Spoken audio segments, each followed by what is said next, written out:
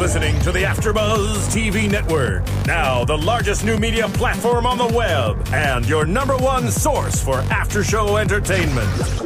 Very good, Keith Johnson. From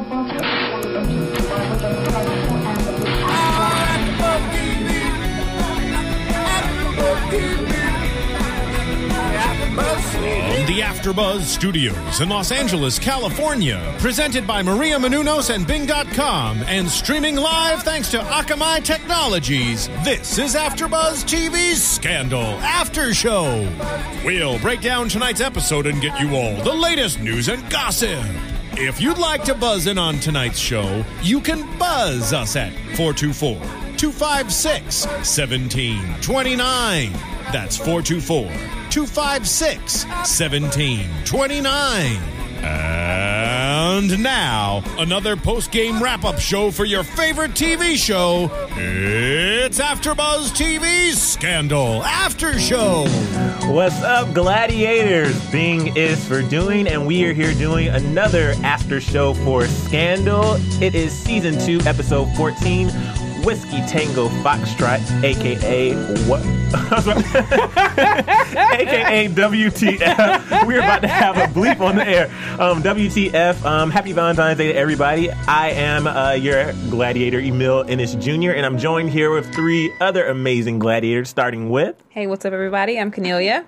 Hi, Sophia Stanley. And I am Bam Erickson.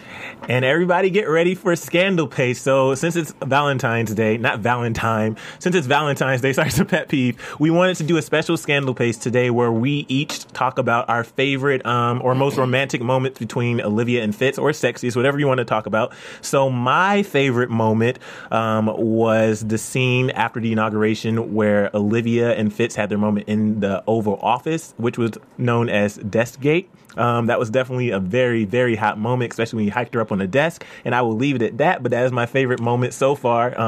And I'll go over to Cornelia because I'm getting hot. Oh, my favorite scene was the scene where Fitz was in the hospital, still unconscious in the bed, and Olivia came in and finally laid next to him while he was laying there. It was like a real peaceful moment. I liked it. It was like that time where she finally connected with him while he was going through his ordeal, even though he wasn't conscious. But it was a nice moment for me. And that also goes to show man-woman, like very romantic, very sexual. Now I want to change mine. No, my favorite is known as, or just I guess the reference is the Rose Garden. And it was, for me, it was the first time that not only did Olivia I guess, confess her emotions, that she, breathes for him, she lives for him. But more importantly, it was the first time that we heard the president exclaim that Olivia belongs to him. And I think that belonging in terms of love is integral. But more importantly, I think that you have to give love, not just take love. So I think that they were both saying to each other, I am giving myself to you. And so I think that really just showed that it wasn't simply a relationship based on lust. It was truly a relationship based on love. I'm torn between two. One was outside in the garden when he tied her shoe, and the second one would be the 1 minute. The second time when they were at Olivia's house, and they just wanted to hold each other for 1 minute. So those were both two romantic ways for me that I thought. But also what's really interesting about Valentine's Day, Emil and I, we pretty much have similar backgrounds, being preachers' kids. And something that we were always taught is when we are among women on Valentine's, we should always have something for women. Oh, So Bam got y'all candy, but I have prepared a song. Here it goes. 1, you're like our dreams come true. 2, we love co-hosting this after show with you. 3, we think it's plain to see that you're the reason why we love doing this Scandal After Show on AfterBuzz TV. 4, repeat steps. 1, 2, 3, 5. Somebody please get me a cup of tea. Oh my done. God, you guys are the best. Thank you so much. We are very rarely surprised. Oh my God, Break I it swear. down, Chimona. I'm blushing. Oh my God, I'm so hot. We just wanted to do that for you. So happy Valentine's Day, Valentine's guys. Day. Thank you guys. Oh my goodness. And to the people in the chat room, yes, I am 23, and I'm glad you like my bow tie. Thank you. Let's break down this episode. It was great to see we started 10 months later in this episode, and especially after last week, I think we all need a break from that. So we want to start with talking about the whole David-Wendy storyline. So we open up with David in the bed, waking up in the bed, and he has this dead woman next to him who's been stabbed, and there's blood on him, blood on her, and we don't know what's going on, but obviously I know we didn't think that David did it, and we find out later on that he's been framed. So with this, what did you guys think about the way they approached the situation? I like how, because at first I thought they were going to do the same thing where, who was it? They did it where they cleaned up after Quinn, her boyfriend, and the preacher. Other woman, the preacher. The preacher. So I thought they were going to do the same thing exactly, but I like how they asked David what he wanted to do, what he thought would be appropriate for the situation. Well, I mean, I think at the end of the day, they have never really had an inside person from the perspective of how the prosecution thinks about things, number one. Number two, they know that David isn't a normal client who is just going to basically roll over and play dead. So in this instance, I think they had to change the rules a little bit and have, some form of his consent, or else it wasn't going to work. And also just the kind of person that David is not going to sit. He's not going to sit and be quiet. He's going to have to put in his 2 cents, and that's exactly what he did. So Olivia, that was one of the moments where Olivia was looking out for him and gave him that option first, because normally Olivia kind of does what he wants. Olivia normally does what she wants to do, and that's how they butt heads, which they did later. But that was a good moment for her to ask, okay, what to do, because she knew with David's legal background, he was not going to do that. So in that instance, it worked well for the two of them. And maybe, too, because she knew that he had some type of resentment towards her. So it was pretty kind of like, I'm asking you what you want me to do. I don't have to do this. If you don't want me to, I can leave. Like, we can leave. Tell me what you want. So I thought it was good. I thought it was a good moment. It was sad to see as... And the only thing I was going to say is, it was also, and I think this is, what everyone's alluding to, it was also slight submission, right? Because she basically was like, I need you to basically say that you need me. And that's, I think, really what that was. I was going to say it was sad to see how his life has changed in these past 10 months, because we saw he's been looking for work. He couldn't find work, so he ended up getting a job at a school teaching, and obviously the kids aren't interested in what he has to say. He's teaching government, and his grandmother had to pay for his rent. Like, it was just a sad case, and that obviously adds tension between him and Olivia. I don't know, it didn't sit well with me, and it seems as if David is still... which I don't know yet, still the one person who truly tried to wear the white hat, and it just didn't work out. This is my only thing is, I completely agree with you. I feel bad for him. However, in order to have worn the white hat that he did, specifically with the position that he held, at the U.S. Attorney's Office, it's almost as if he's not in Washington, D.C. Like, you need to know how the game is played. So I fully understand his desire to wear the white hat. I fully understand his desire for justice. But you're dealing with a potential election rigging for the President of the United States of America.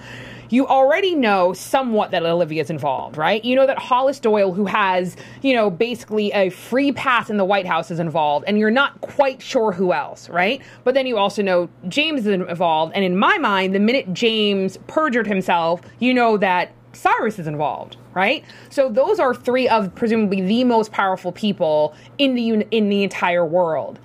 The fact that he keeps kind of like he's just a bull in a china shop, he seems a little bit too naive for me. So it's kind of like, buck up, dude, and like either accept your consequences, and I'm just playing for the sake of being devil's advocate, like accept your consequences. If you want to be a bull in a china shop, like of course everyone's gonna like shun you, or basically like you're almost like a leper. No one wants to touch you, or toughen up a little bit and work the system with a little bit more finesse. He has absolutely no finesse for someone who works and lives in the District of Columbia. And also, I'm going to piggy off you, Sophia. In addition to that, there was a team of people who were involved with rigging this election. So do you think that you, David, all by yourself can take down all of these people? This was a team. You need a team you need a team that you can trust that's going to help you take this down. So at the same time, I understand that he wants to do the right thing, but the wrong thing happened, and it was a team of people. So you need to get some people to help you with this, because you can't do this by yourself. So I do feel David has had not just 10 months, but the months prior to that, when he got off, when he lost the case for Quinn, he's had a bad year. Yeah. He's had a bad year. So David needs to get a team. He does. Well, with the whole Wendy thing, since we go back to that, basically Wendy, we find out, was taking pictures of men, but also she was trying to extract information from them in order to sell it to another outlet. And they used the geotagging, right, in order to locate where these men were and who they could possibly be. And then we see, like I said, she's digging up the stories, and Olivia goes to talk to David about this, and then David basically thinks that Olivia is trying to ruin his life, and Olivia is the one who set him up. I completely agree with him, though. I don't know if I would have taken it to that extent, though. I don't think, even despite the fact Olivia did all these things, Olivia's just trying to save her ass, but I don't think he should. But okay. I don't think that he should go to the extent of thinking Olivia was out to get him specifically. It was just about Olivia saving herself. But he didn't. The thing is, like you said, I get where he's coming from. But on the flip side, she didn't have to set him up. He buried himself. When he kept digging for information over and over and over and over again, she didn't have to plant a body in there. Nobody wants to deal with David. Nobody wants to talk to him. Nobody is going to listen. So even though he is still out here with this information, who's really going to entertain it? Nobody. Unless he somehow finds additional people who can back him up. But nobody, in regards to Defiance, needed to plant anything else on David. He's done. But Cornelia, they were friends. No, I get that perspective. She has done a lot of things that friends just simply do not do. No, I totally get that perspective, but he said out of his own mouth, nobody will deal with me. Like, he's done. Mm-hmm. She didn't have to plant a body. Like, that would basically be her, like, trying to kill him, like, in his life. She didn't have to do that. Yeah, and on some levels, I'm going to go off on a slight tangent, that just in general is messy. If she wanted to take care of him, just real talk, she would have taken care of him clean. This isn't clean, because this does allow him to rant and rave, which the scene, the half scene right before is him in his old office, when Harrison basically informs him, don't say anything, and we all knew David was obviously going to open his mouth, because that's who David is, and I think that's what fueled him basically saying to Olivia, like, how much do I owe you, how much do I owe you, and I think that exchange of words was necessary, because basically he was saying, like, I sold my soul to the devil. Like, he had to make sure that she knew that the only reason he came to her was because he had no other choice. But basically he was saying, even if I go down for this and I go to prison, I would rather go to prison than make a deal with the devil. And the payment, which we're going to come back to in a minute, is one of the most degrading things that you can say to someone, like, how much do I owe you? Like, let me just write a check and you be gone. And I think that's why it was necessary for her to be like, you can't afford me. Boo-hoo, Olivia. He can't. Take Olivia out of it. If it was someone else, he can't afford. He got money from his grandma. I was just about to say, I was thinking that same thing. He can't even pay his own rent. Take her out. He can't afford a lawyer. When I saw that scene, I said, okay, I get it. David was trying to be a little sly with her, like, how much do I owe you? Yeah. And when she said, you can't afford me, it was basically, you can't afford anybody. So if I don't help you for free, you're either defending yourself or you're going to the slammer. He had less than $300 in his bank Straight account. to the slammer. My point was that is, damn, Olivia, just say you sorry or something. Have some kind of No. And this is the funny thing is, I would agree with you if it was someone other than David Rosen. This is an attorney general for the United States of America. He, of all people, knows what Washington, D.C. is about. When they talk about secrets in Washington, D.C. and knowing where the bodies are buried and so forth and so on, he's privy to that. So if you're going to have a case of this stature, and I think I said this last episode, he should have had all of his facts. Like, think about it. Most things, like even, talking about Deathgate and Shoegate, whatever, even Watergate, like, that's why there's a secret person who gets all the information, goes in and makes secret tapes, and you get your entire case, and you usually blow the whistle not through a court case, you leak it through the court of public opinion, which ironically is what Olivia does. See, he was trying to go through the court system, which in Washington, D.C., and arguably in the United States of America, that's a moot point. Yeah. No one really cares about that. We care what we think. If we think you're guilty, you're guilty. If we think you're innocent, you're innocent. That's where he should have played the game. And he knows better. Okay, well, Olivia got played later, and we'll talk about that. Yeah. So I'm done with this. Yeah. I'm done with David. Yeah. It's hilarious. The thing is, when David was in the office with Harrison and he defended himself and pulled the idiot card, I thought that was great because I don't really think David has a lot of memorable scenes, just being honest, but that was a scene where I felt like... Yeah, because he didn't have anything to lose at that point, and he doesn't really know Harrison. David's a lawyer, and if you don't know the lawyer that's I'm not a lawyer. I'm just saying, if I were a professional in my arena and you had me in the room with another professional and I don't really know your work, I'm not going to let you speak on behalf of me because I know my own work. And what did he have to lose? Either go to the slammer or walk out of there like he did. I mean, I couldn't have said it any better. Do you think that the reason why, because you guys were just talking about the scene with Olivia and he said, how much do I owe you? Do you think it was because he got a little bit of renewed confidence in that scene? That's what I was thinking. Definitely. And he thought he was badass after that scene and he didn't need Olivia's help, which he still does. Yeah. Mm-hmm. That's the same. He needed to come to that conclusion. Yeah. I think there's a difference when you, and it's funny because I think this is symbolic of almost all the relationships on this show. It's one thing when you come to someone from a point of desperation. That's never a solid bond. There's a difference when you actually come from a place of confidence. So even when he found the USB and realized and looked on it and basically found all that information, even though he knew he was in trouble and was like, oh, darn, I could really be going to prison. If you notice the way he came to the office, he was calmer. Mm-hmm. And it was his old David. He was like, this is what I found. This is what I'm thinking happening. You know, they found there's obviously all this information, all this intel, blah, blah, blah, blah. I need your help. I don't want to go to prison. And even the way that she, held up her whiskey and he held up his whiskey, it was consent. It was like, we're in this together, kind of, in a standpoint. Like, we're both going to do this together, more so than, like, I need you from a place of desperation. And that's why I think it's possible for them now to move forward. And what I liked about that scene is, what I was going to say is, what I liked about that scene is, I think maybe Olivia said it, David is really focused on just making sure justice is served. Oh, exactly. Yeah, and she said this is about you dusting off the white hat and putting it back where it belongs. And for her, it seemed like she was talking about herself too. Like it felt like she remembers wearing the white hat. She got wrapped up in defiance and she got wrapped up with the whole Fitz thing. But that to her was like, listen, we're both going to put the white hat back on. We know what it is and let's do it. Cheers. Is it time to move on? Yeah, no, go ahead. The one thing that I do like about David and Olivia's relationship is 1 minute he hates her guts, and then the next minute he kind of forgives her. Like just the nature of their friendship. I don't think that he necessarily forgave her. I think, like I said, I think it's just a matter of him wanting to see justice served. He just wants to make sure that justice is served, and he needs Olivia's help to. I know that, but amongst all of that, they are friends. Yeah. So it's just certain things, like when they were there together and they was drinking, the little subtle smiles, they're friends, and sometimes they forget about that, and then once all the chaos kind of goes away, then they remember, you know what, we're friends. Yeah. I'ma forgive that you what you did to me. We're friends. Well, quickly, it's that time again, guys, for iTunes. Every week we talk to you guys about iTunes, and it's not in vain, clearly, because we're up to 265 ratings that last time I checked on iTunes, and we really appreciate it. What we ask that you do is go to iTunes and go to the podcast section, search for Scandal AfterBuzz TV or AfterBuzz TV, whichever is easier for you.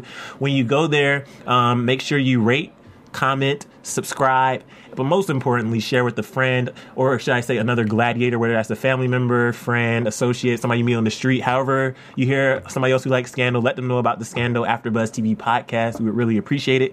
And we appreciate everybody who leaves comments and subscribes, and we do respond to your comments too. We really do appreciate it, guys.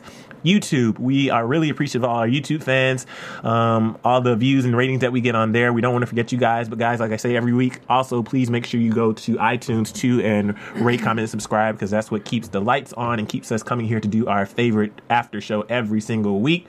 And Twitter. Guys, on Twitter, we love you so much and we do appreciate you, and we all interact with you throughout the week. So if there's any topics or scenes that we missed in today's episode or tonight's episode, please mention it tomorrow on Twitter or on YouTube or on iTunes, and we will continue the conversation with you. And to the people in the chat roll who are a little confused, we're not doing scene by scene tonight. We switched it up. We're doing topics. There's one more thing. Podcast app. The podcast app is this neat little app that you can get from the App Store, and it puts all your podcasts into one app, and it will automatically download it for you, and it's a great app. We all have it on our devices, and you can get it from the App Store. And now... there's another store, right? Oh, and the AfterBuzz TV store, which is on AfterBuzzTV.com, where you can get all these neat little things like mugs, you can get T-shirts, you can get the baby... Onesies. I was about to say leotard. The baby onesies, all these neat little things you can get from the AfterBuzz TV store. So make sure you do that on AfterBuzzTV.com, and we really appreciate it. I think that's everything. Yeah. That was a mouthful. So now we're going to talk about, start with Cyrus and Fitz. Because we knew it was 10 months later, but I didn't know if, obviously none of us knew what exactly happened, if he's discussed this with them, that he knows about Defiance now and how that relationship was. And it was nice to see how over time we realized that he still hasn't discussed this with Cyrus or pretty much anybody. A lot of times when someone is so upset or feel betrayed, a lot of times you don't say anything initially because you're so mad. 10 months though? If this is a game of poker, if you're playing chess, you don't throw all of your moves out in the beginning. It's kind of strategic for him to not say anything. I agree. It's a little childish for him to be kind of bratty about it, but I understand the anger and the betrayal that he feels. But strategy-wise, to keep them like on their toes and guessing, I'm going to be shady with you and I'm going to box you out, and I'm going to do it so you can come to me and ask me what's the problem and tell me what you did. Because if you think about it, how long have they known this secret? True. So he has to. I totally agree with you. And I agree with everyone. And also, too, this is the most presidential we have seen Fitz since he woke up from his coma. Yeah. He technically doesn't need them. He's the president of the United States of America, and I think that's what he was showing them. I don't need you. No, I mean, he does. Don't get me wrong. He needs them. But for just like what she was saying, they have to come to him. And if you think about it, when obviously, we find out that 4 people got kidnapped, we find out that they're not actually just, normal individuals. They're basically like CIA operatives. Fitz basically, has a meeting with the ambassador of the country in question, doesn't tell Cyrus. Cyrus realizes he's being shut out. Cyrus immediately goes to Melly, which is what they always do, and basically has a really, kind of eloquent speech basically saying, he doesn't trust us. He's not leaning on us. If, in fact, he doesn't lean on us, he's going to lean on someone else. And if that happens, someone else will be riding our horse throughout the White House or across the finish line. So basically, we need to buck up. We need to figure out what's going on, and we need to fix this problem. But basically, that's what he allowed them to do. And in that scene, when Cyrus walks in the room after basically Fitz decides that he's going to send in the SEAL team, that was the most nervous we have seen Cyrus being, with the exception of when he had the naked scene with James. He was quivering. If I may, Mr. President, the way he was talking, he wasn't normal Cyrus, because at the end of the day, Fitz can be like, you're fired. He can't fire him. Do you know what I mean? So so literally, they both had to strategically come for him, in the same point that, so Cyrus basically had to grovel, and I don't mean to be disrespectful or rude, and so did Melly. Mm-hmm. Melly literally had to get on her knees. No, but let's not, and I don't mean to be adult, so adult warning here. Any kids, please do not listen to this. But if you think about it from the perspective of who Melly is, Melly doesn't like children. Melly washed her hands after the baby. So, at the end of the day, they probably have had sex once in however many this 1 year or the 2 years in order to conceive, the baby. Do you really think she was going to do what she did in the shower? Yeah. Unless that was strategic of all things for her to do to him? Well, and then look at even right before there, if she was really into it and really sincerely trying to get in there and be intimate with him, you wouldn't have to pause for the time that she did stand there and then finally be like, like the way she did was like it was a chore. That's exactly what it was. But it's no secret that those two are not intimate. So But for a split second though, you thought, because I honestly will say, like, I was like, ew, like I was like, no, maybe this is a new Fitz. Like maybe in the 10 months they have gotten intimate because it's a different Fitz. It's a Fitz also. I don't know how we jumped over this. It's a Fitz who's murdered somebody. I think that we keep focusing on Defiance. He has now murdered someone. He is a different person. So that cold persona he has is basically because at the end of the day, just like he, later says with Olivia, it's a betrayal because he now is a different person, and this cold persona could potentially not be a facade. It could be now who he is at his core. And Sophia, let's not also mention that he's drinking at 7, 8 o'clock That's what I was going to say. Yeah. The thing is, like you said, that you didn't know if maybe they had gotten intimate in the last 10 months, but the way they interacted right before they did that and the way that she had him to drink and he was kind of rude there, it was still the same Fitz-Melly situation. So I don't really... that's why it was so... That's how come we could see through Melly's act, because it wasn't as if they've been doing this. No, Melly got in there, got on her knees, did what she had to do to get his mind off of things, to get him clear. True, but we've never seen Melly pull out that card before. Well, she's desperate. Ever. She's desperate, and I think that shows, and that's exactly what he wants. Does that make sense? Because obviously, when there's desperation, what do they say? Like you if you want like to get people out of a situation, you light a fire, right? Because then everyone comes running out. That's exactly what he's doing. He is acting like a bratty child, but it's working because everyone's showing their hand. Cyrus showed his hand. Cyrus had to basically come and grovel, and Fitz was like, "Yo," so Cyrus goes, "Do we have anything to talk about?" And he goes, "So do we?" And Cyrus goes, "I guess not," which basically means Cyrus isn't willing to come clean. Same conversation basically with Melly from a different perspective. Melly doesn't come clean until it's to her advantage after Cy basically comes in and runs around her base because Olivia has told Cyrus that he knows, right? And then jumping forward, we'll go back. Same thing even with Olivia. Olivia apologizes and he made it clear to her. He basically let everyone know where he stands and is like, okay, cool, I don't need any of y'all. Let's keep it pushing. I just have a really quick question. Is it normal or protocol that that Cyrus would actually go into the president and the first lady's actual bedroom and shower? No, remember that's why he said. It was a serious situation, though. No. Remember that's specifically why he said. He said, "I sent 2 aides for you, and neither one of them would knock on the door." That is a major. You have a kidnapping on that level. Mm-hmm. Basically, what they meant is they need to get you right now. And obviously, he's in the shower. He's not answering his phone. Mm-hmm. So they sent 2 other people to the quarters, and they wouldn't do it. So that is why they were so. That's why he looked so like embarrassed, and that's even why the first lady was like, "Hi, Cyrus. We'll be there for the christening." And it was all awkward because that is their private residence, and normally they're not disturbed. Yeah, there's like a bat phone. Like, I'm not trying to be funny, but there's literally a special phone that rings. Technically, there should be a special phone in the shower, but that could be my just wishful thinking. Now, but I think the president would have a phone in the shower. This is something I was wondering last week, and I just want to briefly bring it up because when he went to Melly last week and he was saying, "You're the only person I can trust," and all this stuff, was that under pretense that he didn't know that Melly was involved in the Defiance scandal? He knew because Verna told him. Remember, Melly was the first person that he named.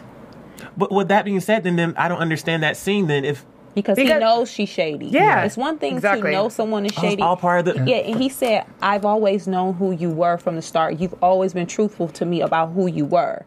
The problem was he didn't know that these other people could betray him that way, especially Liv. Mm-hmm. Exactly. Because, Cyrus, he knows Cyrus the way he moves, but Cyrus is supposed to have his back, as his boy, you're supposed to have my back, and that was betrayal.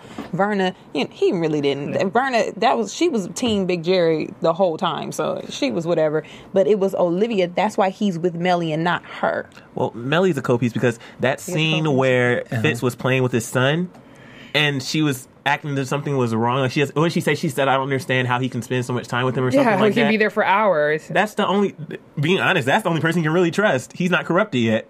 So he's spending time with his son, and then later on... And that also just goes to furthermore show that Melly don't really give a damn about that baby. Exactly. But then furthermore, you talked already about how Cyrus talked to Melly and that they had to do something. So she gets in the car with Fitz on the way to the christening, and this is when she decides to bring up Defiance. Mm-hmm. Now, let's just back just a little bit. When Cyrus had the conversation with Melly, how did you guys take that? Did you think that when Cyrus was saying that, if we don't step up, that someone that he'll trust someone else. Do you think that Cyrus was somewhat saying something to Melly, and Melly kind of took it and ran with it, and of course crossed him? Or like, what was your take on what Cyrus said to Melly? I think Cyrus knows Melly a little better than other people because they're kind of the same person. Like when they both said they didn't like babies, like they kind of work the same way. They're different, but they kind of operate. They move similar.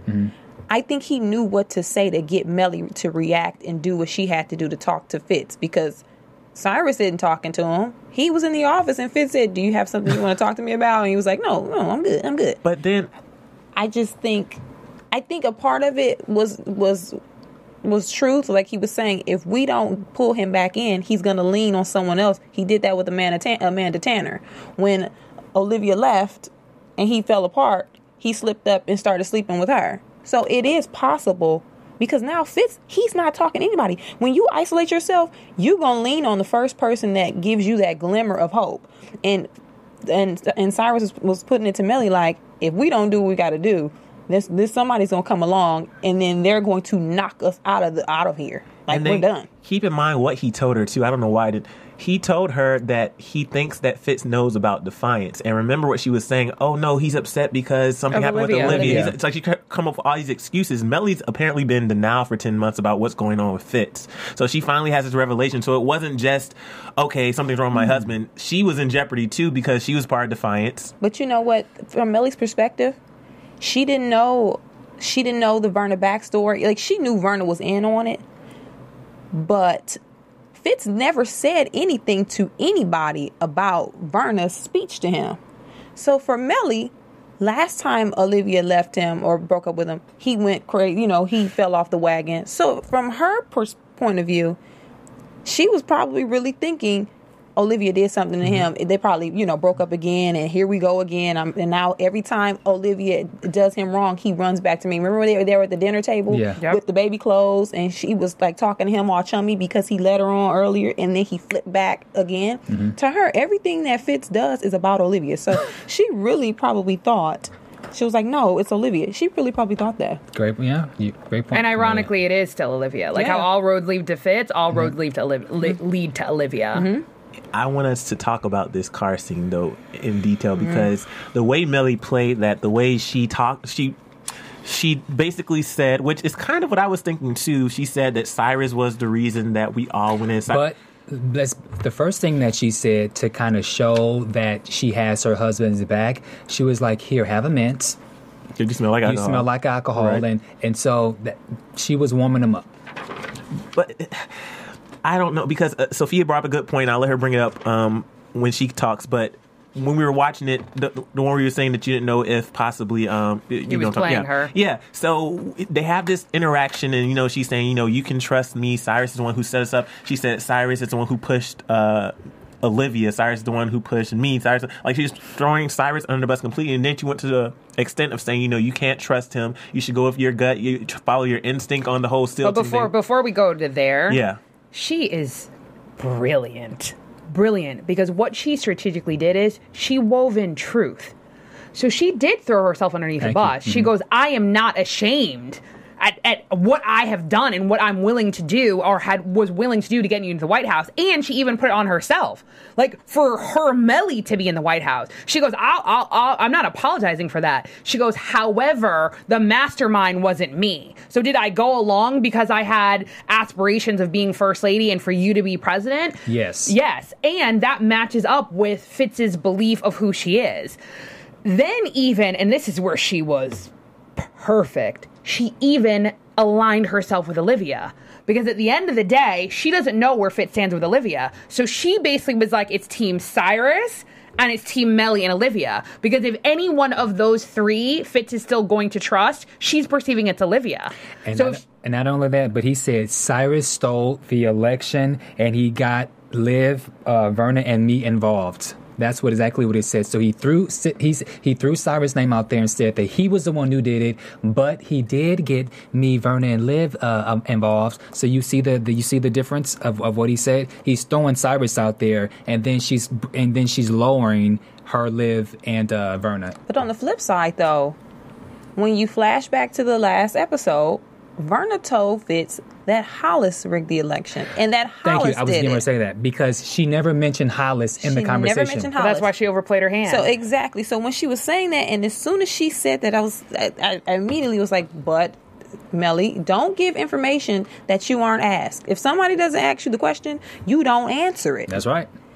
Why would you go, you don't know. He has an idea, but Melly doesn't even know how he has this idea. So instead of her just dumping all this information out, first she should have said, okay, Cyrus said he thinks he knows about Defiance. How? Who would have told him this? It wasn't me, Melly. It wasn't Cyrus, because he's about to poop his pants. Olivia, she couldn't have done it because that'll ruin their relationship. The only missing two links are Hollis and Verna. Melly, I think the problem is they're scared little rabbits. They're not thinking strategically. You're completely right. That should have been their first question should be, how does he know? Yeah. And I agree with you. And last week I said how Verna, when you have people together, doing crime or doing something wrong, when the ish hits the fan, everybody starts to throw everyone under the bus. Verna already threw everyone under the bus. Doyle did it.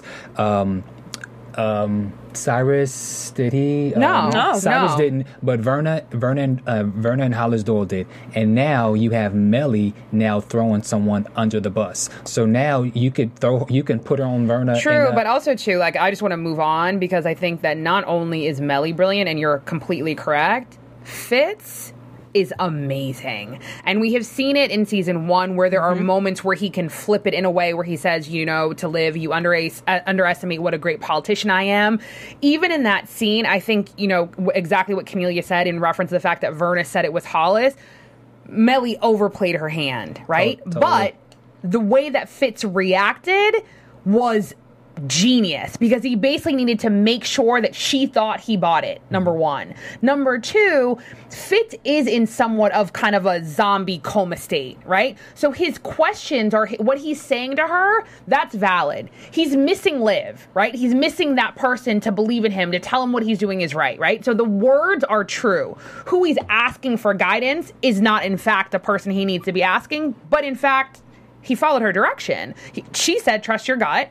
You're the president. And he goes, I need to know that what I do is right. She goes, by virtue of you being the president, whatever you do is right. And if it's not, then we'll figure out the next step because you're the president. So then when he walks in the christening, he again puts on his presidential persona, says to Cyrus, call in the SEAL team right now. They're at Cyrus's christening. Cyrus doesn't take any personal days for anything. Yeah. So let's just be real. So at his child's christening, he's like, no, make the call now before the christening. Mm-hmm. And then he basically, I don't recall exactly what Cy said, but basically Fitz's response was, did I stutter? That's not what he really said, you guys. He basically was like, did I stutter? Mm-hmm. Do it right now. Mm-hmm. Do you know what I mean? And don't worry about it. You can write about this in your memoirs. Keep it pushing. Yeah. But my question is, was he playing Melly with that card, or did he really change his mind based on Melly's speech about sending the SEAL team in? You know what I mean? I didn't I think he did. I think he did, because I think that at the end of the day, you think he did change his mind? I think he did change his mind. In the same point that it's kind of not change his mind for the reason that you think, but he's playing with everybody. So even when Cyrus said, he was like, okay, cool, Cy, I'll do what you want.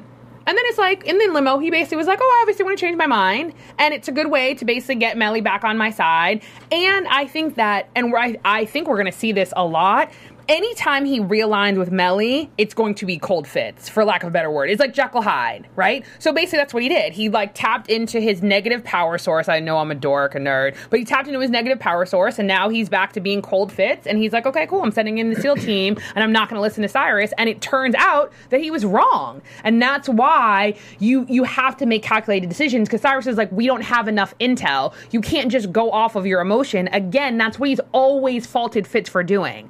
The presidency is beyond simply emotion and wearing some figurative white hat. There are tough decisions that need to be made. You need to be strategic, and that's what Cyrus is good at. And technically, that's what Melly's good at, too. Mm-hmm. That's why he has to have a team. I have a decision I have to make. What? I have to inform all of you guys about this great movie that comes out in theaters on March 8th called Serial Buddies. So, AfterBuzz TV CEO and executive producers Kevin Undergaro, Maria Menounos, they are presenting this Serial Buddy comedy, and it stars Two Broke Girls, Beth Bayers, Artie Lane, Kathleen Gifford, Christopher Lloyd, Christopher McDonald, and Maria Menounos, and the voice of legendary TV actor Henry Winkler. So it's Serial Buddies. It comes out March 8th. The cast, I've already said, I personally have already seen the movie, and it's a really laugh out loud, really funny movie. Think of like Dumber and Dumber meets Dawn of the Dead. No, just kidding. Or like Dexter's, like Dexter meets Dumber and Dumber. It's a really funny comedy, and so check it out. It comes into theaters March 8th. The website is www.serialkillers.com, and this is an AfterBuzz TV production with the founders Kevin Undergaro and Maria Menounos. So check it out, Serial Buddies, March 8th in theaters. And just one more time, the website is serialbuddies.com. Oh, I didn't say .com? You said serial killers. I was just, you could have just let it slide, and it just seemed like I was repeating it. Serialbuddies.com. I'm so sorry. Don't go to serial killers. Right. I don't know what you're going to find. Sorry, Kevin and Maria. Yes, Serial Buddy.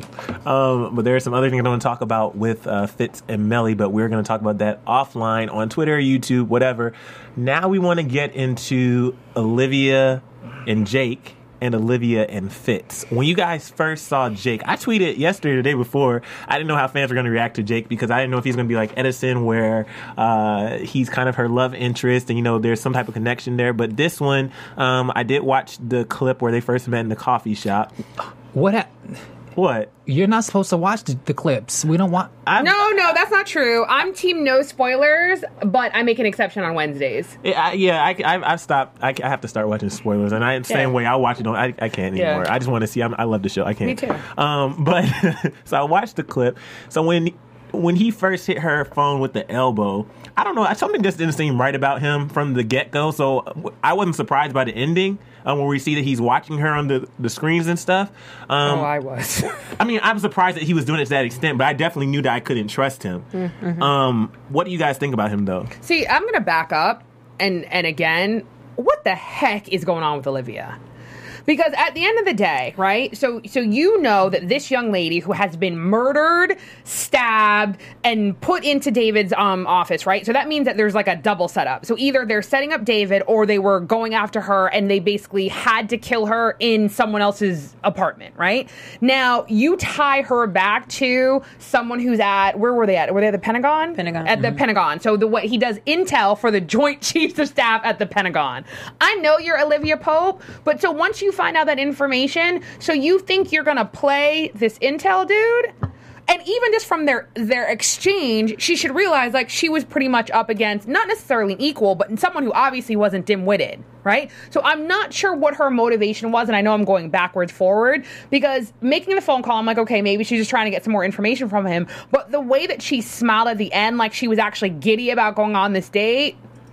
No. She needs to shore up. Screw the emotion, just like Harrison said. This isn't a business of emotions. This is getting the job done. Olivia is crossing things too much. Now, yes, I know she's suffering because of Fitz, so I'm not trying to mitigate that. But at the end of the day, either you're going on a date with this man, which is out of the question because he's obviously somewhat involved in not only the death of an individual, but setting up David Rosen, or you're going to get intel. You can't be doing both. And that's the thing. I can see if they solved the whole Wendy thing. They figured out what happened with that. But the fact that that's still an open case, she just needs to stop with this. She can't keep mixing business and pleasure. I mean, she did that with Fitz. It started with business. It turned into pleasure. This started with business. It's turning into pleasure. Hopefully not, but it looked like it was.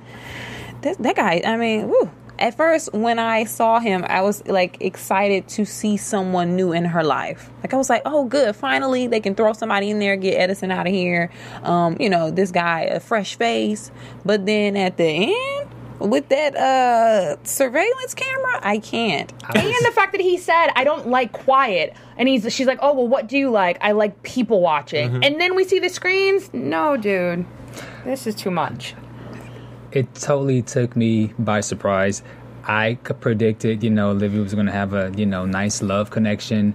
This is not the love connection that I had expected. She's going to have a love connection, but he isn't. Yeah. That's what it seemed like. Yes. Why are you giddy, girl? Put that phone down and get to business. And so now what makes me think is with the whole phone drop, that obviously was planned.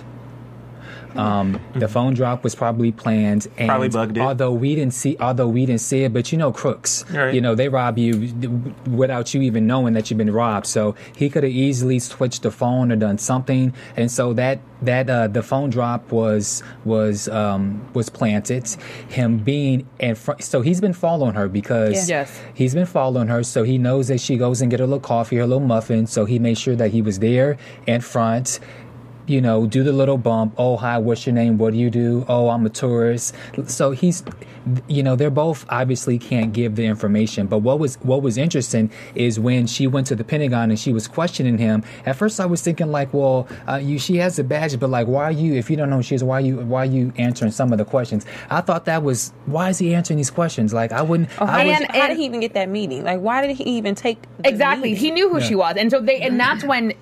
That to me is point for him, minus point for Olivia, because obviously the guy who runs intel for the Joint Chiefs of Staff isn't having a random meeting with nobody. So the minute you say Olivia Pope, we all have these things, right? As well as computers. So before she comes in, even though he obviously ran into her, no, you send a text to your assistant and you go, who's Olivia Pope? Versus you don't need to do that because we all know who Olivia Pope is. Do you know what I'm trying to say? So don't play this coy thing is we all know Olivia Pope is a fixer. So it would have made more sense if he had said, so what are you here for? Like, what's the problem? Right? The fact that she didn't read that's what's problematic. Again, Olivia isn't doing her job. When he says, I know how to read people, he's doing his job. She is not. Ha ha ha ha ha ha. But let's think back though, giving Olivia a little bit of the benefit of the doubt. Before, we don't know what she was doing before she worked on Fitz's campaign. She's only been fixing for 2 years. She's still a rookie out here. Like, she's not as seasoned as we think. I agree. Maybe she is, but we don't know the backstory. And remember, so she's making rookie mistakes. She wants to play with the big boys, but she doesn't have, she's not to that level yet. We think we want her to be, but she's not there yet. And I don't know if it was last week or week before, Sophia, you did say, let's back up. Olivia is young compared to the people that she's dealing with. You said, give or take, she's maybe 35. Yeah. Cyrus and them, they're all in their 50s. They've been in the game a whole lot longer. So this also just shows her young, what's the word I'm looking for? Her lack of years in this whole DC game. Yeah.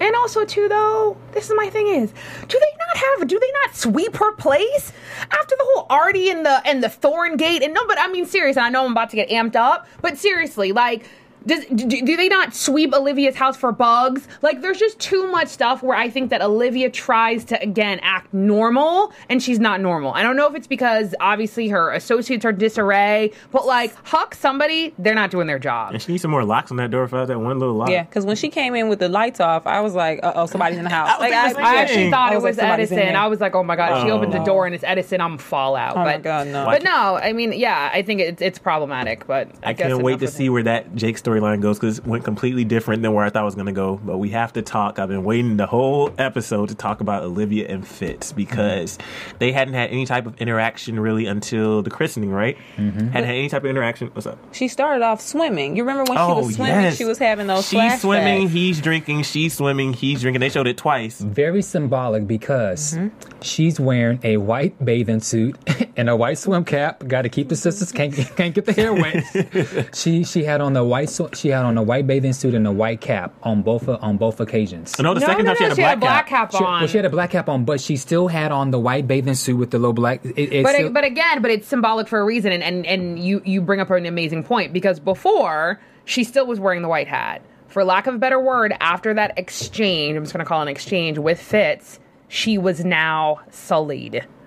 So that's why the second swimsuit was white with black piping, right? So it was a little sullied, and same thing, the hat was the reverse. So I think it is very symbolic in terms of the coloring of what she's wearing. I like what she told Abby, because Abby was worried about David and she was dealing with that situation and trying to cope with that. She told her work helps, so does exercise. She said dating kind of helps, and it helps to remember that they hate you and you have to hate them too. And just to see her go through that was a little rough, but...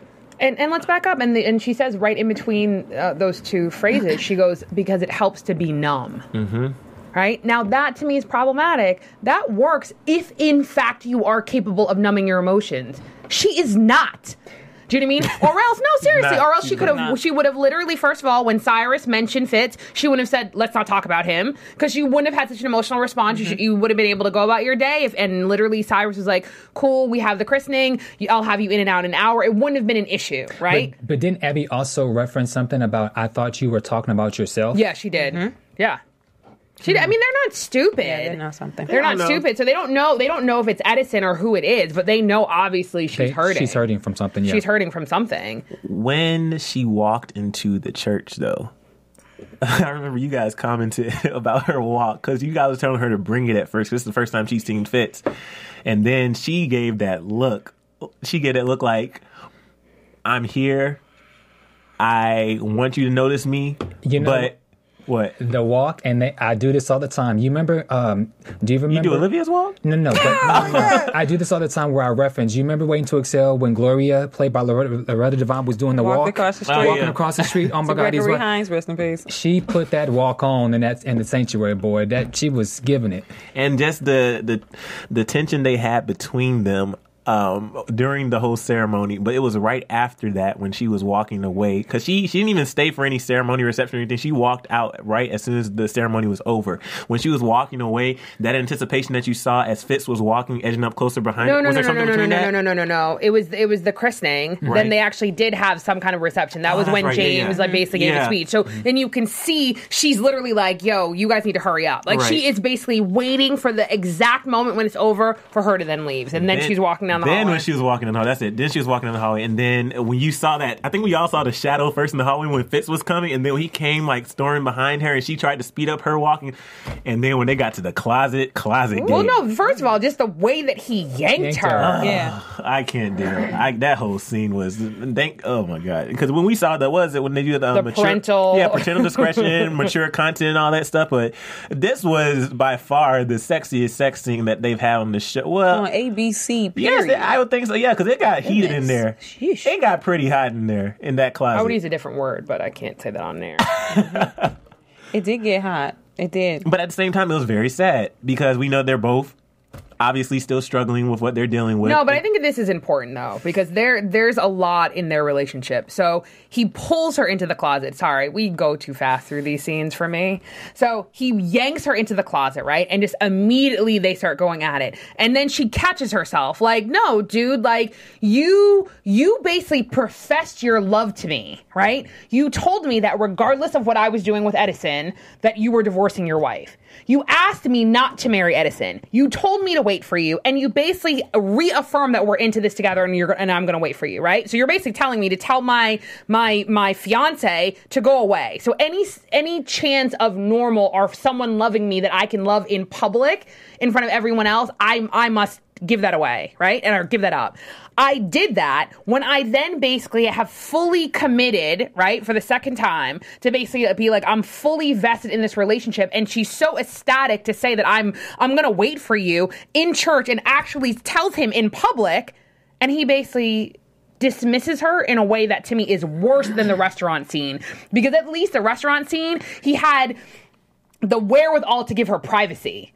That's no privacy in front of everyone. Granted, they didn't hear, right? So then she basically catches herself and is like, no, dude, after 10 months, you can't just pull me into a closet and start like kissing me. So she slaps him, right? So we all thought for a split second, like, oh my God, what's going to happen? I didn't. No, I mean, no, after she slapped him, I was like, okay, kiss again. Exactly, right?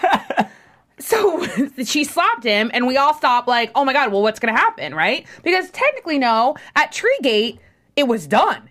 When she pushed him off at Treegate, we may have thought she was going to go back, but she goes, I don't belong to you. Do you know what I mean? I'm not yours. And that was the end of the scene. So technically, the same thing could happen there. And then not only do they obviously continue, but it is also very different than any other type of sex scene we've seen in Scandal. And I think that the end result, it was definitely more aggressive. It wasn't as passionate. Even, and I have to listen to it again, the music was very different. The pacing was different. For that scene, no, I think it was Stevie Wonder in the reception scene. But in that actual closet scene, I think the music was different. And the camera angle was jarring. It was very different. And then I'll let someone else finish it off. Yeah, it was like a hunger. It was weird. It was difficult. So once they got done, they fixed their clothes up. They walked out into the hallway. When they were walking away, Liv says, I'm sorry. And then she says, I made a mistake. And then he turns around and she told him about defiance. No. He goes, it won't happen again. No. He said, we both did. And then he said, yeah. And then he said, it won't happen again. And then is that when she said, about defiance. She says, I mean she says, I mean defiance. And he says, that was not a mistake, that was betrayal. And then he says, go ahead, who wants to say it? When he said, I may not be able to control my erections. Yeah. He goes, we're done. He goes, we're done. And the way he basically, he comes again into her personal space. He doesn't say this from a distance, right? He literally comes basically into her personal space, stands up really tall so that he's actually towering over her, and he goes, we're done. And then he, just to make very clear, he goes, I may not be able to control my erection when I'm around you, but we're done. So basically what he's saying is, yeah, I may occasionally get aroused and I need to get it, but this is over. So for me, that was the first time Olivia Pope was in fact the mistress. Let's put it into a real life perspective. And we talked about this off camera. Because I'm ready, please. Olivia's not tough enough in these situations for me. I get that that's who she is. And like Sophia said off camera, it's true to who she is, the character.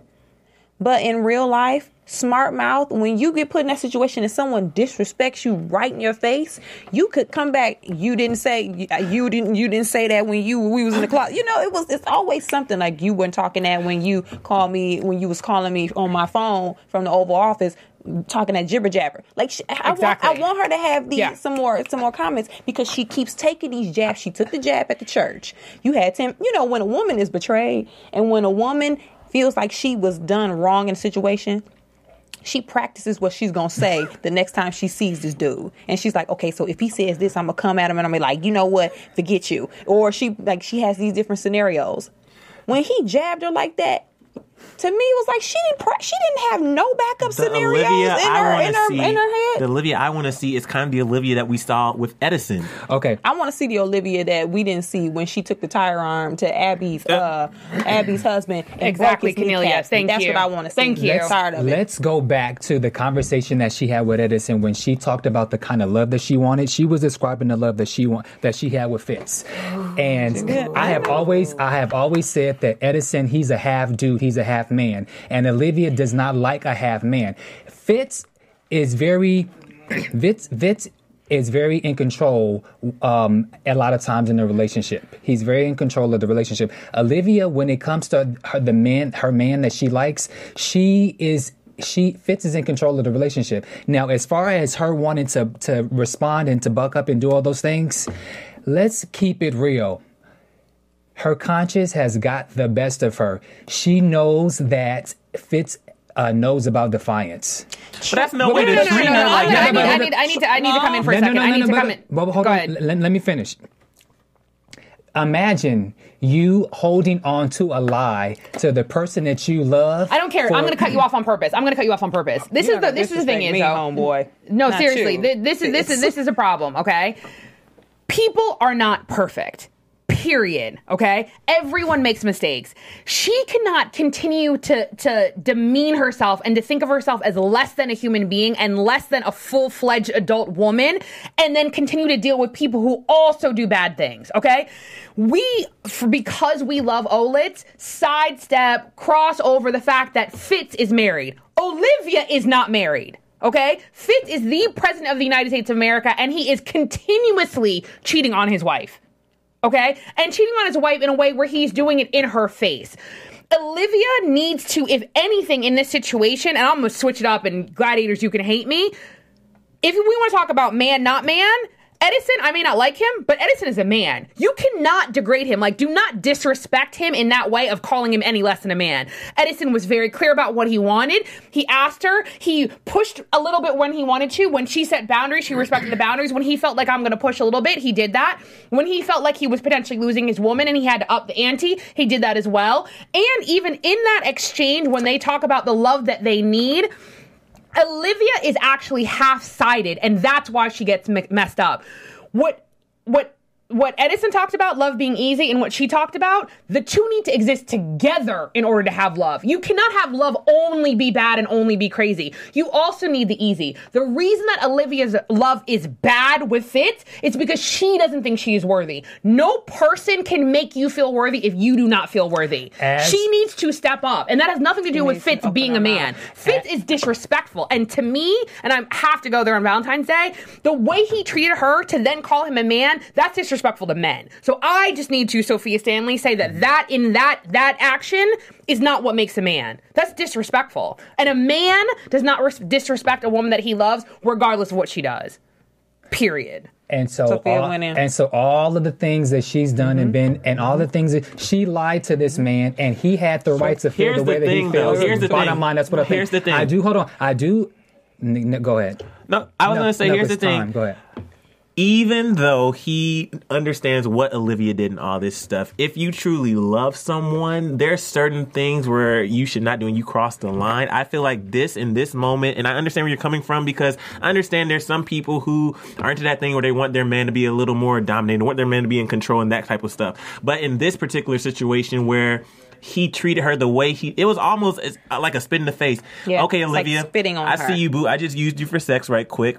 It may happen every once in a while, so I just need you to understand that. But we're done. So it's never. That's basically what he said, though.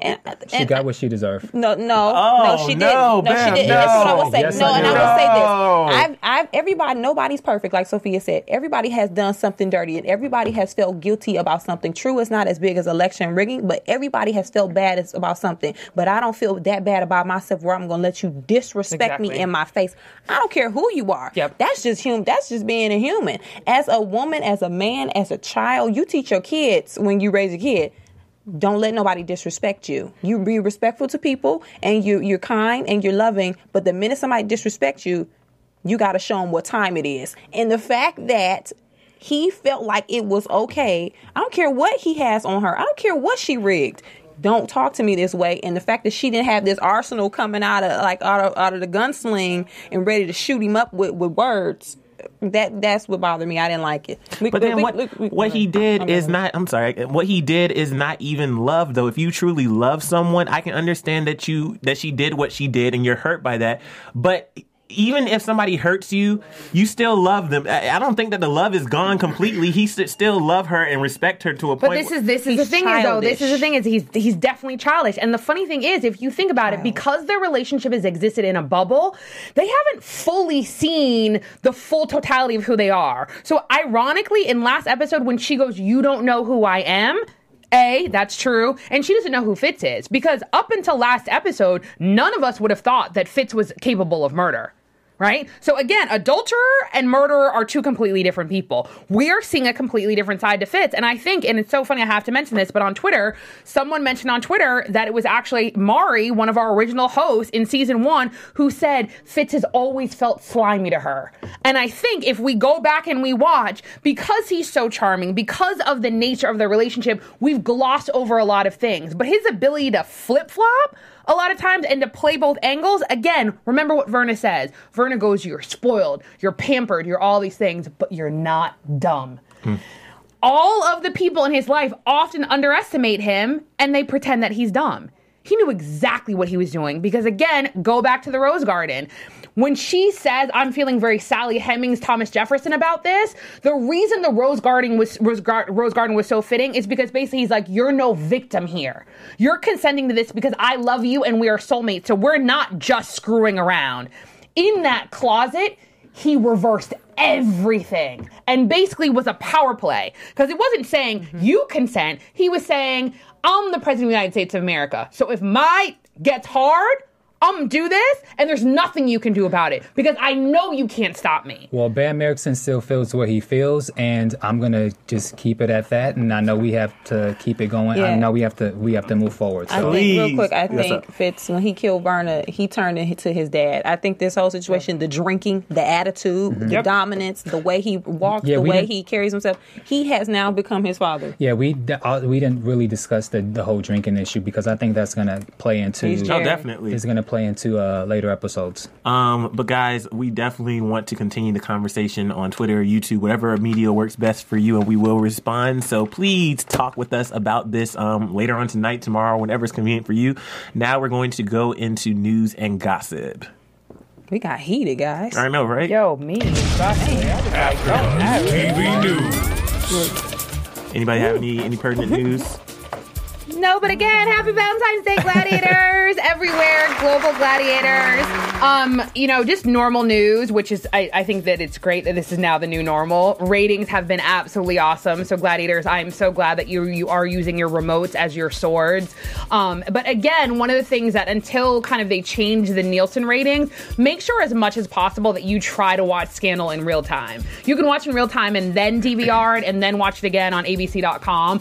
But the way that the ratings work now is it really does only track for the most part in real time. So if you can just, turn on your TV if you happen to be busy, and then come back and watch it again. But it really does help with the ratings. And then also on a side note with DVR, you have to watch it within 3 days in order for it to count for the ratings. So you have to watch it within 3 days. Good to know. That's good to know. I never knew that. Shout out. All right. Well, oh my goodness. And this is a very special Valentine's Day shout out to all gladiators, no matter where you are. I think even in the chat room we had a gladiator from the Netherlands who is watching us, I think, live. But, the reason that we do the shout outs is because we really appreciate you. We appreciate you on iTunes, rating, subscribing, commenting, and telling a friend. On Twitter and as well as YouTube, we often continue the conversation as well as on iTunes. It's kind of how we formulate a lot of our theories, how we figure out what to talk about. And more importantly, you guys just give us good suggestions on how to make the show better. So as always, I'm going to start off with iTunes. We have Caspine, Dawes, Philly Cutie, Gay Dude 0, Kelly 23, LA Angel 2012, Sanpan Cho Girl, Soap Bubble. And for Twitter, we have Angela 63, 62, 95, 88, BR Hollid, Damon Williams, DC Gladiator, Aaron Scandalous, Gladiate K, Joe Southern Florida, Jolie Haitian 79, Melly Jam 512, Miss Drea 1913, Pins 360, Scandalous Jenny, Scandalous Love It, Scooboot, Shimmy Coco, S'mores Gifts, The Toy Man 1, Tish Marie 93, Tiny 626. And for YouTube, we have 1565 Yaramar, 23 SML, Alexis 4401, Lewis 0617, Apothecary 21C, Baby Girl 4949, Jane Smith, Janine R, Jessica Ahibo, Cassandra Klein, Lawyer Lady 45, Leah Sherd Belmont, Louis Chappell, Lysandra Sophia Gomez D, Malazol 2, Mega Bad Girl, Mercedes Keys, Mail Door 76, My Name is Africa, Netta 1126, Noel 360D, Amanapanapia. Why can I never say the long words? Amanapanapia. Penelope Lane, Petra Ann 8, Toronto 416, Tracy Rocks, and Tricia Cook. And again, gladiators, we really appreciate you guys. So again, as always, go on iTunes, rate, comment, and subscribe. We really do read the comments, and we really do appreciate the ratings. And as you can see, we always continue the conversation on both Twitter and on YouTube. So the YouTube link will be on in the morning. And on Twitter, you can actually tweet us right now, and we'll probably respond in the morning. morning. We'll continue the conversation. And always remember who the cold piece of the week is. So tweet us and on YouTube and on iTunes and tell us who the cold piece of the week is, as well as, because it is Valentine's Day, tell us what your most romantic or your steamiest moment thus far is from Scandal, and do that on all of the media. And we really, really appreciate it. Happy Valentine's Day, gladiators. And now let's go into predictions. And now, your AfterBuzz TV predictions. The only one that I am really worried about is the whole Jake Olivia thing. I think that she is going to end up, unfortunately, once again, falling into the business pleasure trap, and he's going to play her, and it's not going to end well at all, and I just can't wait to see how that unfolds. I'm glad that I was appreciating Defiance. I know Defiance isn't over, but I'm glad that we're finally going in a new direction with the show, and we can see some other things happen. I think, like Olivia said on the bench when she was talking to Cyrus and he got up and left, Defiance is never going to die. It's never going to die. The only thing happened was that one person died. But as long as those 4 people still know about it, it's going to come back again and it's going to linger. Not necessarily soon, but that thing is going to come back and it's going to keep biting them in the behind. That's my prediction. This is a piggyback and then a prediction. They're not doing their job. They need to clean house. For the fact that James/David got so close to Defiance, they need to clean house. So the fact that they've never dealt with James, how did he get so much information? How was the memory card left there? There could be other clues that they're not aware of. My prediction is one that's purely rooted out of spite. So there's no basis of this. This is just my little fantasy world. I hope that something happens with Fitz, where Fitz needs Olivia, and she's able to tell him to kick rocks. Yeah. I was actually thinking the opposite. I was hoping maybe Fitz will come to Olivia's rescue with this whole guy thing. My question is, how long has he been monitoring her? And was he monitoring her the time when Fitz came into the room and they had that 1 minute thing? So, like, how long has this guy been into existence? That's a good question. So that's my question about that. And I want to see Doyle once this Defiance thing resurface, probably sometime before the end of season 2. All right, where can we find you guys? Ladies first. You can find me on Twitter at Sophia Stanley. Twitter and damn it, sorry. Because normally I'm sorry. At Cornelia on Twitter and at Cornelia on Instagram. Bay America on Twitter and Instagram. And at Emilio E. Jr. and ChaseMille.com. And happy Valentine's Day to you. And we will see you guys next week. From Bing.com, executive producers Maria Menounos, Kevin Undergaro, Phil Svitek, and the entire AfterBuzz TV staff, we would like to thank you for listening to the AfterBuzz TV network. To watch or listen to other after shows and post comments or questions, be sure to visit AfterBuzzTV.com. I'm Sir Richard Wentworth, and this has been a presentation of AfterBuzz TV. Buzz you later. The views expressed herein are those of the hosts only and do not necessarily reflect the views of AfterBuzz TV or its owners or principals.